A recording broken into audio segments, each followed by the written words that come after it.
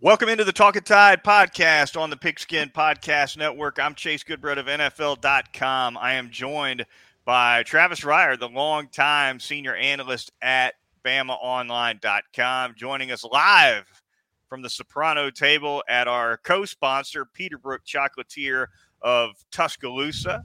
The Twitter feed is talking_tide. Give us a follow there, and you can get links to all of our podcasts here at Talking Tide. Also available at all the podcasting apps, including Apple Podcasts. Catch us live or recorded on YouTube and Facebook as well. Want to thank the aforementioned Peterbrook Chocolatier of Tuscaloosa for sponsoring Talking Tide, and as well our corporate sponsor DraftKings and North River Dental Associates. More about them a little bit later in the program. We're going to be talking Alabama, Arkansas basketball here for a relatively short pod, but Travis, you're looking a little chilly, but it looks like you're getting some good sun too.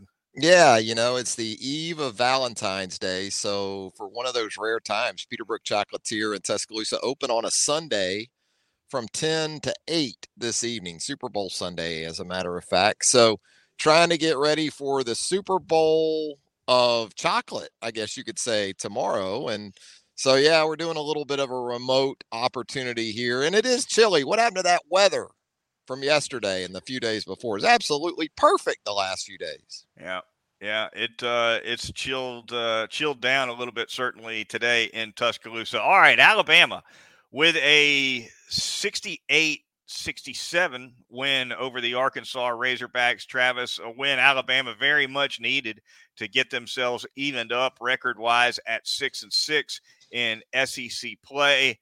Alabama, of course, now 16-9 overall. Arkansas falling to 19-6 and 8-4 in the league. They had been on fire. First lost in quite some time for the Razorbacks, Travis. And while this was a big one, Travis, and certainly a win that will go down as one that'll help Alabama's seeding in the NCAA tournament, et cetera, helps their resume. Also a win where it's still clear that Nate Oates is still plugging some leaks with this team, because there were plenty of signs of trouble despite the victory. Yeah, a lot of leakage coming in the way of turnovers on Saturday morning at Coleman Coliseum. 24 turnovers to be exact for Alabama. You usually don't survive 24 turnovers. You usually don't survive giving up 21 offensive rebounds. But Alabama lived to tell the tale, and so you take it any way you can get it at this point. You're right. A 2-0 week is exactly what this team needed. We'll see. There's opportunities once again to sort of carry it over into midweek with Mississippi State coming into Tuscaloosa on Wednesday. But give some guys like Noah Gurley a lot of credit, too. Gurley at a time when you didn't sense a lot of confidence coming from that Alabama team down the stretch. He had some big shots, hit a couple of big shots, and Alabama does just enough to get off the court with the win. I wasn't sure there was a back to the basket game anywhere on that Alabama roster, Travis, but Noah Gurley provided a couple of little baby hooks or whatever you want to call them, back to the basket, and late in the game, big shots for Alabama. Nate Oates, as a matter of fact, I happened to catch a little bit of the post-game press conference, and he was asked about that, and yeah, he said it's something that they may look to do a little bit more with Noah Gurley, and as a guy who appreciates the big man, I'm all for it. Yeah, and you're kind of Walker Kessler's stepdad at this point, the Auburn big man. Oh, every time I see Goodbread, you see Kessler's numbers? You see his triple-double? Walker Kessler Goodbread. We're going to put a hyphen in that last name for Walker Kessler. No, I mean, we know the way Alabama wants to play. They want to shoot threes and shoot free throws, get to the rim. I mean, that's kind of the way that they're built. That's the way they're designed. But, it's a situation where you can't always get that. And so fortunately, when they needed a little bit more of a traditional post approach, Gurley was able to give it to him, including one time out of what looked to be a set play out of bounds, dead ball situation on the first of the two. And Noah, I thought also maybe undervalued a little bit. I thought Noah Gurley did the best he could do in a tough situation defensively, because the way Alabama runs its rotations and its lineups from time to time, you'll have 4 guards out there with Gurley as the 5. And he's certainly not your traditional 5. And you've got a guy like Jalen Williams for Arkansas, who's an absolute load at 6'10" and 240 pounds, just to hang in there a little bit. Showed you some grit from Noah Gurley. No doubt about it. A 3-point shooting for Alabama. Cold again, Travis. They did shoot pretty well from the 3-point line in the first half, 6 out of 16. In the second half, ice cold once again. 1 out of 13 from 3-point range in the second half. Continues to be one of this team's biggest problems. The turnovers is something that cropped up against the Razorbacks, but generally I think Alabama's been pretty good in the turnover department this year, particularly for an offense that wants to get up and down the floor and have as many possessions as possible. However, along with those turnovers, more poor shooting from the outside for Alabama. Javon Quinterly especially. 2 out of 6 was Quinterly, which isn't terrible, but the misses were way off for Quinterly, and that was concerning. Even the free throw miss with less than 5 seconds to go, the ball barely got to the rim. So kind of tells you where he's at right now in terms of shooting the basketball. And look, you can live with some of that, but you can't have 16 turnovers from your 3 primary guys on the ball when you talk about Shackelford and Davison and Javon. So we wondered if the efficiency against Ole Miss midweek could maybe carry over into Arkansas. It did not. Alabama was nearly 2-to-1 assist to ratio, assist to turnover ratio against Ole Miss. That was flipped against Arkansas on Saturday. And just the shooting in general. I mean, your assists are going to be down when you continue to be sub 25% from 3 in SEC home games. Yeah, no doubt about it. Also of note, Travis, I think a big factor in the game, Alabama's bench outscored Arkansas's bench 29-8. Mm-hmm. So that was certainly a factor. And for whatever problems Nate Oates is dealing with, be it turnovers, be it outside shooting, etc., he does have 10 guys I think he feels like he can count on for at least a few minutes. And that's something that certainly paid off, I think, in a game where your leading scorer only had 11 points. That paid off. Your boy Red Light Rojas with a perfect outing from the field, by the way, Good Bread. Red Light Rojas, 2 of 2, 1 of 1 from 3 after you put the stop sign, the perma stop sign on him in the last podcast. James Rojas with a little answer for Chase Goodbread. I'm going to guess that James is a Talking Tide listener. You're right, though, Bediako. I mean, when you bring some of these guys off the bench, you ought to get production. I mean, when you're coming with Javon Quinterly off the bench, Rojas off the bench, Bediako off the bench, Jason Holt continues to do some nice things, made a nice 3 in the win.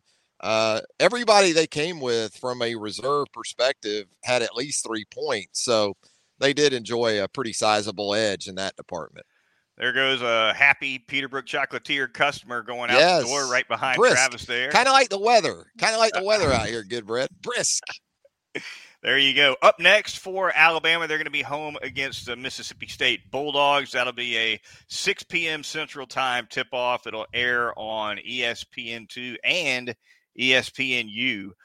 So there will be a chance for Alabama to get back over 500 in Southeastern Conference play. Again, that game will be on Wednesday night. Going to thank a couple of sponsors of the podcast really quickly here. We're going to start by telling you a little bit about North River Dental Associates and Dr. Jack Smalley, that great staff at dental hygienists over there, right off of Watermelon Road at 1100 Fairfax Park. Whatever your dental needs, they'll get them taken care of. You get in there twice a year for the routine cleaning like you should. They're going to have you in and out of there door to door in under an hour, typically on those routine cleanings. Never much of a wait in that waiting room over at North River Dental.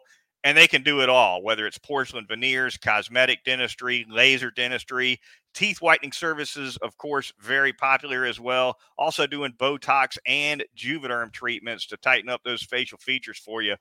over at North River Dental Associates. Give them a call. You can get them at 752-3506 or give them a visit at northriverdentist.com. Who else am I going to tell you about but Peterbrook Chocolatier, where we're posted up right now for the latest edition of the Talking Tide podcast. They've got those hand-dipped chocolate strawberries, and some folks come to Peterbrook and they say, hey, look, let me buy these chocolate strawberries on, say, Friday and then gift them on Monday. I'm not sure you want to do that because Peterbrook takes great pride in hand dipping those strawberries daily. So if you're thinking about giving that significant someone some of those strawberries on Valentine's Day, get by here day of. They'll be hand dipped. They'll be ready to go. They'll still get you in and out, and you'll have the freshest berries ready to go for that special someone in your life. And as we've said before, there's no shame in giving yourself, some of those chocolate strawberries on Valentine's Day. So whether it's yourself, whether it's someone else, make sure Peterbrook Chocolatier is your destination of choice for Valentine's Day 2022. You may hear my dog endorsing Peterbrook Chocolatier in the background, by the way. Apologies for that. I am home alone this weekend, and so neither the wife nor anyone else is able to contain that barking. So we're good. We're just going to roll with that. Now we're going to tell you a little bit about DraftKings, our corporate sponsors. Super Bowl is upon us. There you see TPPN. That is our promo code, the Pigskin Podcast Network. And they do a great job over there at DraftKings. Download that sportsbook app. 56-1 odds on Super Bowl Sunday. Just bet $5, get $280 in free bets if your team wins. Now, a lot of the listeners and viewers for this podcast, I guess it'll be past the Super Bowl by the time they catch this episode, but quite a few, Travis, like to download us and listen as soon as we drop it. So for them, certainly they can still get in on that Super Bowl deal. 56-1 odds using promo code TPPN. Download the DraftKings Sportsbook app.